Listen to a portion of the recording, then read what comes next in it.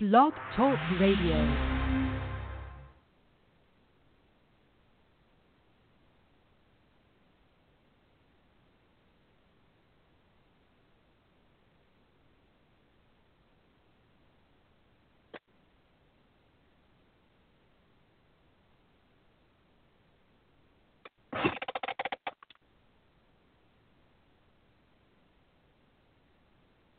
Good morning, and welcome to Live Dharma Sunday. If you have called in to listen to this morning's broadcast, please note that all lines have been placed on mute to avoid background interference. If you are joining us from either the Bright Dawn name site or the Blog Talk Radio site, please note that it is not necessary to call in. If you're experiencing loss of audio or the Blog Talk Radio player is not working properly, please refresh your page and hit the play button once more. It may take a few moments for your browser to complete the buffering process. Once again, welcome to Live Dharma Sunday, and enjoy the broadcast.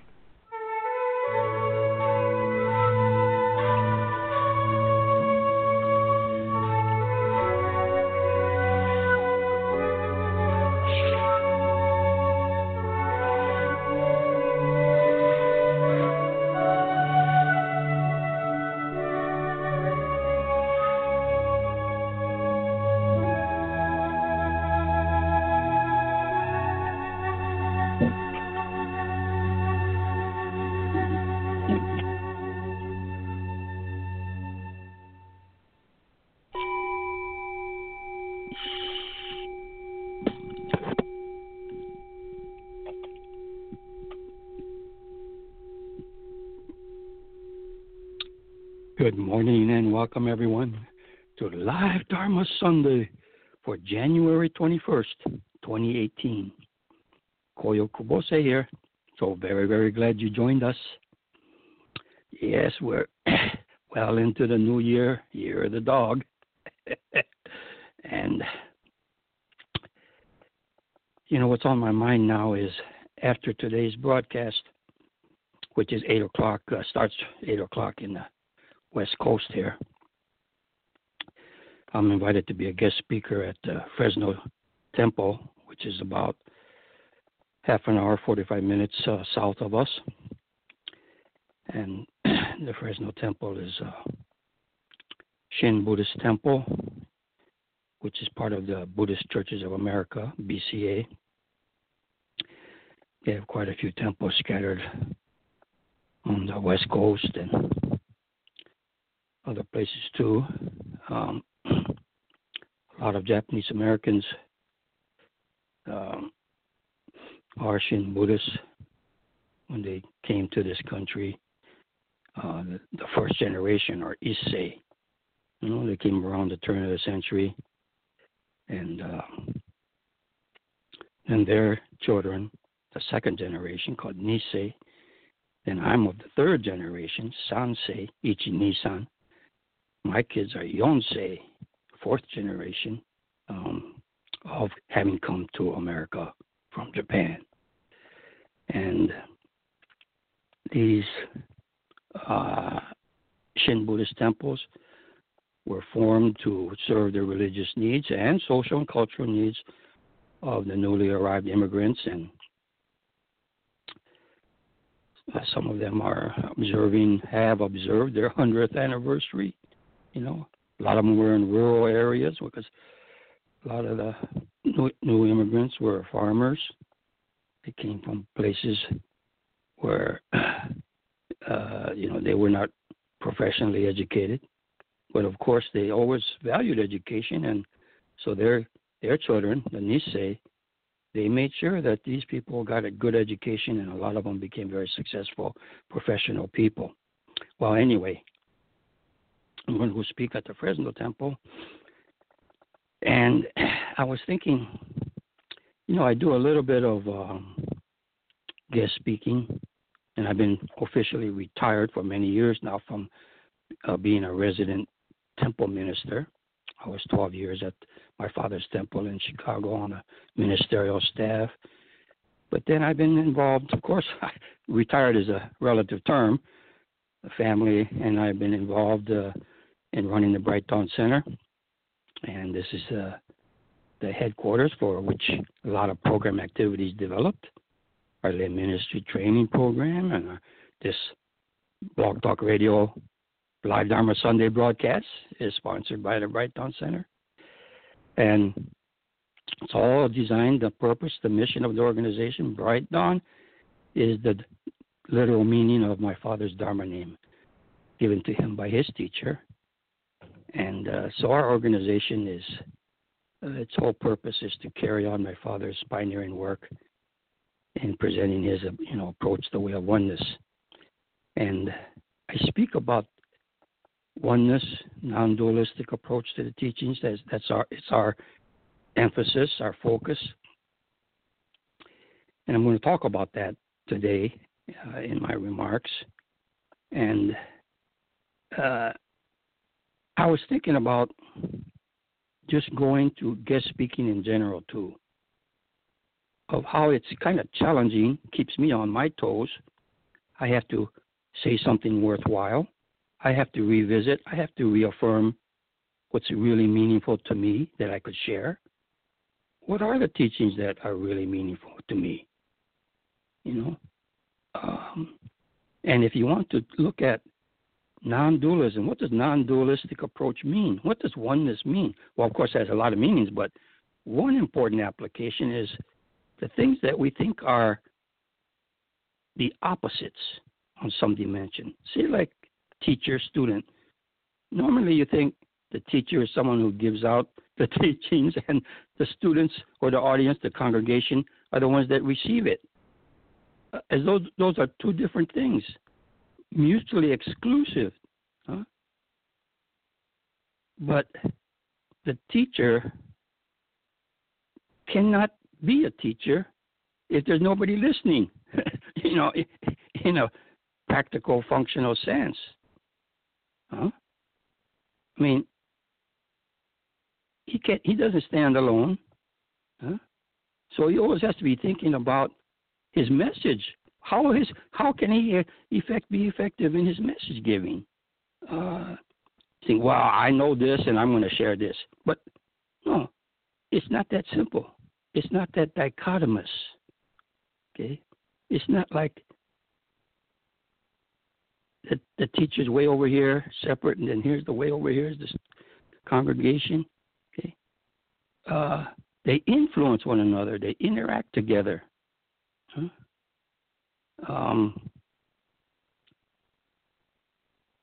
Usually you get invited to be a guest speaker on a particular religious holiday, and the religious holiday that they're observing is called Hoonko, which means memorial anniversary observance for Shinran Shonin, who is the founder of Jodo Shinshu Buddhism. He was 13th century. In all religious holidays in general, it's not about the congregation observing, respecting, and so forth. Some historical event happened a long time ago in a different place, and it's something that's a reminder for the people to internalize the meaning of this religious holiday. They have to really personalize the holiday and its significance within their own lives. So it's not just, okay, I'm going to show my respect and gratitude to something external event. Okay? It's not like that. That's what non-dualistic means, So here I am, so, well, I've got to go and give this talk, but I am receiving the benefit of having been asked to be a guest speaker. I'm the one that's receiving so much, okay? So, oh, yeah, this is a good teaching. Yeah, I'm reminded of it. I reaffirm it. I get, recommitted to it. I say, yeah. Then I have to ask myself, well, am I living that teaching? How sincere am I? How much take for granted have I been doing?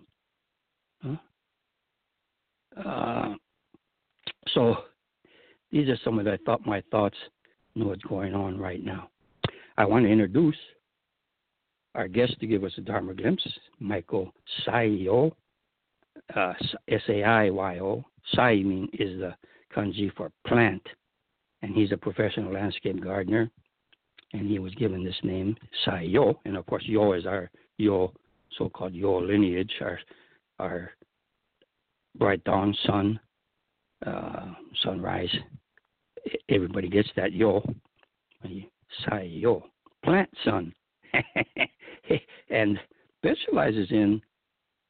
He was part of our LM8 lay ministry program, and he lives in Florida, and he specializes in the Dharma of plants, and that's a beautiful combination, because nature is a tremendous teacher, and how plants grow, and it's full of teachings there.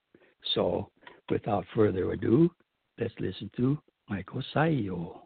Hello, everyone. Michael Saiyo here. My Dharma glimpse is entitled Borage. You may be asking yourself, what exactly is borage, and what does that have to do with anything as far as a Dharma glimpse is concerned? Borage is an underused herb in your garden. It has a brilliant, flat, star-shaped, blue nodding flowers with incredible hairy stems that make this a showstopper. It will grow in sun or shade, poor soil. It works as a soil binder, and it needs medium watering only. It reseeds itself readily and can pop up anywhere in your garden. It truly is nature's gift to the color blue. This is a joyous plant in your garden and attracts lots of beneficial insects. Honeybees and bumblebees love this plant. Old folklore states that the flower essence increases courage, drives away sorrow, and creates happiness. It will create happiness and joy in your garden. I encourage everybody to try seeding this incredible plant. I planted these seeds in Michigan, and it truly was amazing to see how varied insects were supported by this plant. When I moved to Florida, I planted the seeds of the borage plant in a pot and set them out in my small front garden. To my amazement, these plants started popping up and sprouting up this November after over a year of non-existence in my garden. What a joyous sight to anticipate these blooms before the Christmas holiday. The Buddha really gave me a treat with these beautiful plants.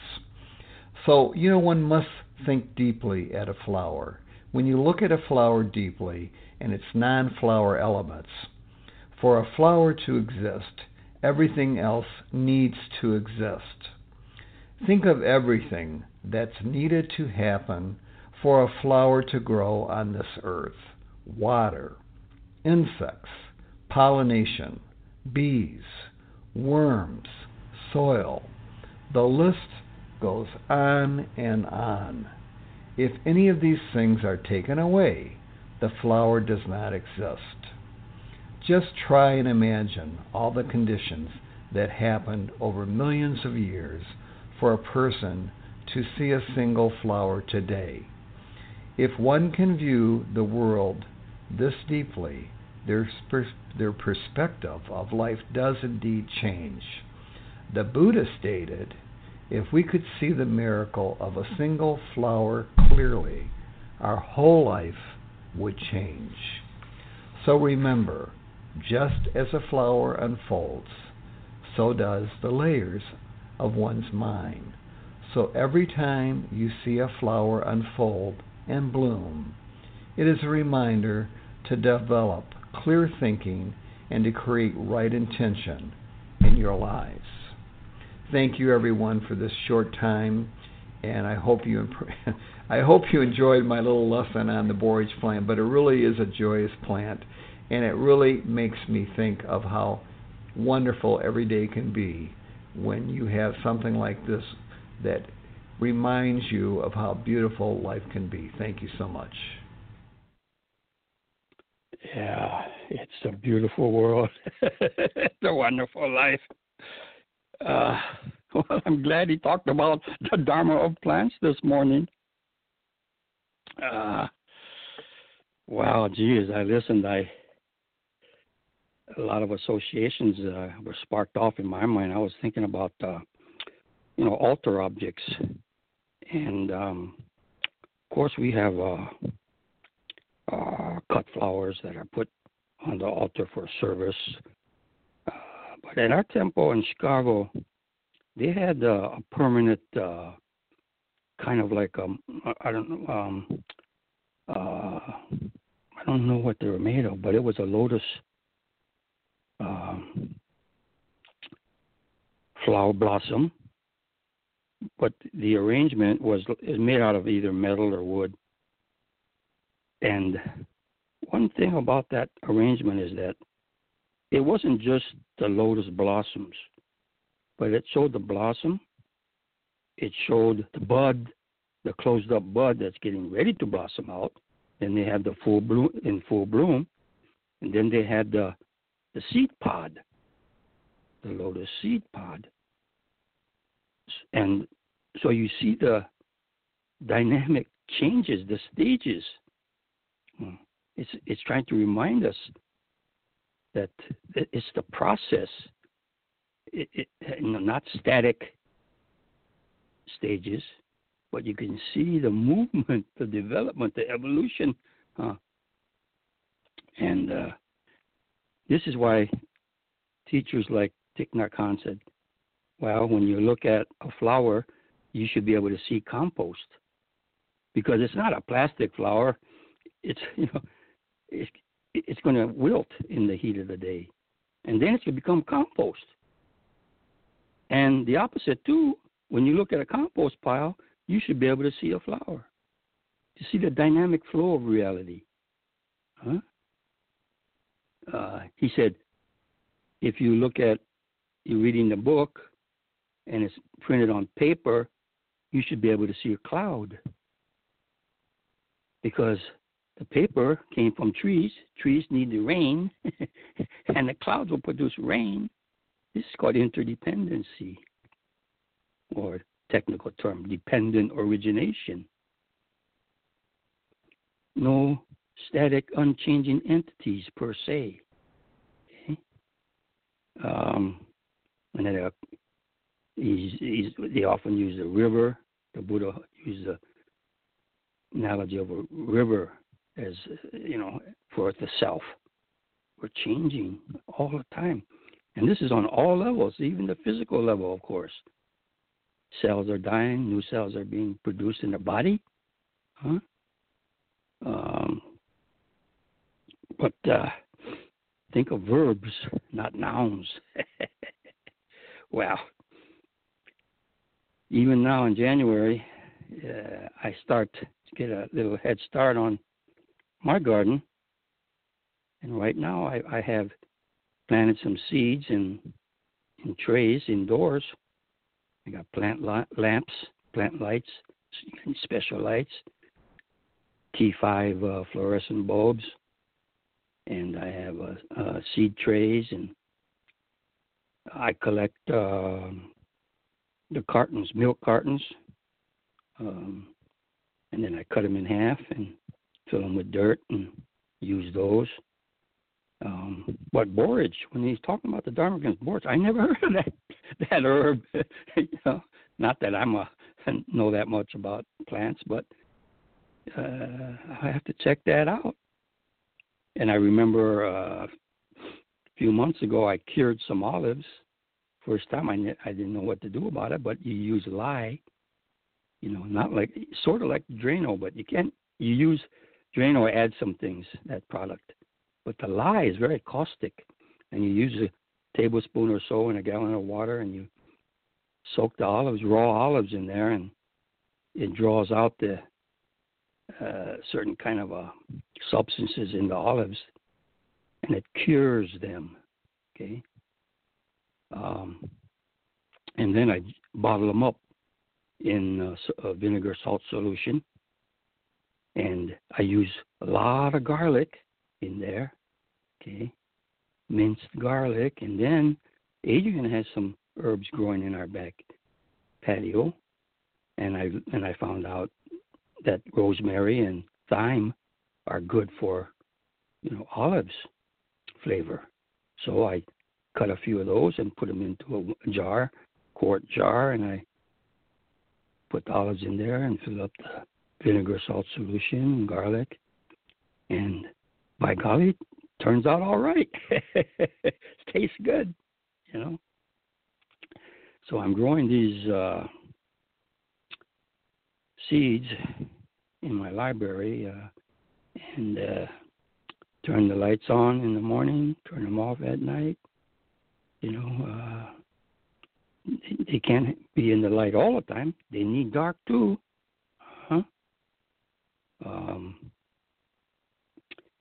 I've got the onion, a lot of onion seeds growing, and then come around. For us, for gardeners, you need to know the frost dates. So in the fall, you got to know around when the frost starts, overnight frost. And then in the spring, you got to know there's a certain date, farmer's almanac type of a thing. Well, mid-March for our location, mid-March is about, you won't get any more frost overnight after mid-March, okay? So that's when we do some transplanting, okay, into the outdoor garden. But we try to get a jump on it and get the seeds and have them germinate and grow under the lights, and then put them outside in a sheltered place for a few days to harden up and so forth. So I got these onions going, and then I planted some tomatoes and broccoli. I'm going to try a lot of broccoli. And of course, I have a big freezer, and we can. Okay, we don't can it. We don't literally can the harvest, but we freeze them. And we can. So I'm going to grow garlic, and then after I harvest them, I'm going to freeze some of them. And I do have some of my garlic was planted in mid-November into the outdoors. See, some you can start outdoors. All kind of plants, different ways they grow. I have some sweet potatoes growing indoors too. It's sort of like how you grow avocado plant. You know how you put toothpicks into an avocado seed, and then you put it into a quart jar of water, and the bottom of the seed is in the water, held up by the toothpicks on the side.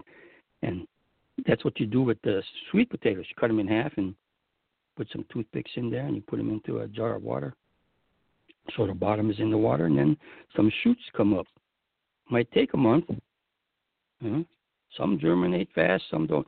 But sweet potatoes are very different, because you grow these shoots come up, and then you break those shoots off when they're about 3-4 inches tall, a lot of leaves, and you break them off, and then you stick those into a water, those shoots, and then some roots start coming out. So you get a nice root base, and then you plant that into the ground. So it's different from potatoes. Potatoes, you cut out the eye, these different eyes of a potato, and you plant it right into the ground. Okay. Here, sweet potatoes, you got to grow these what they call slips. These are the little shoots that grow up from the half of a sliced sweet potato. You get these slips, these little shoots, and you break them off. Okay, and you put them in the water to get a little roots on them, and then you plant those. You don't take the sweet potato itself, okay, and plant it in the ground. You won't get anything there. It's not like potatoes. Okay? So this is what I pretty good internet resource material. So I have some sweet potatoes growing, and I got the broccoli and the onions and the tomatoes. And the garlic's going. So even though it's not springtime yet, okay, it's a year-round, wonderful, well, I guess you wouldn't call it a hobby exactly, but being a gardener, it's very tremendous. That's all for today's broadcast. Till next time, keep growing, and you have a wonderful day. Thank you.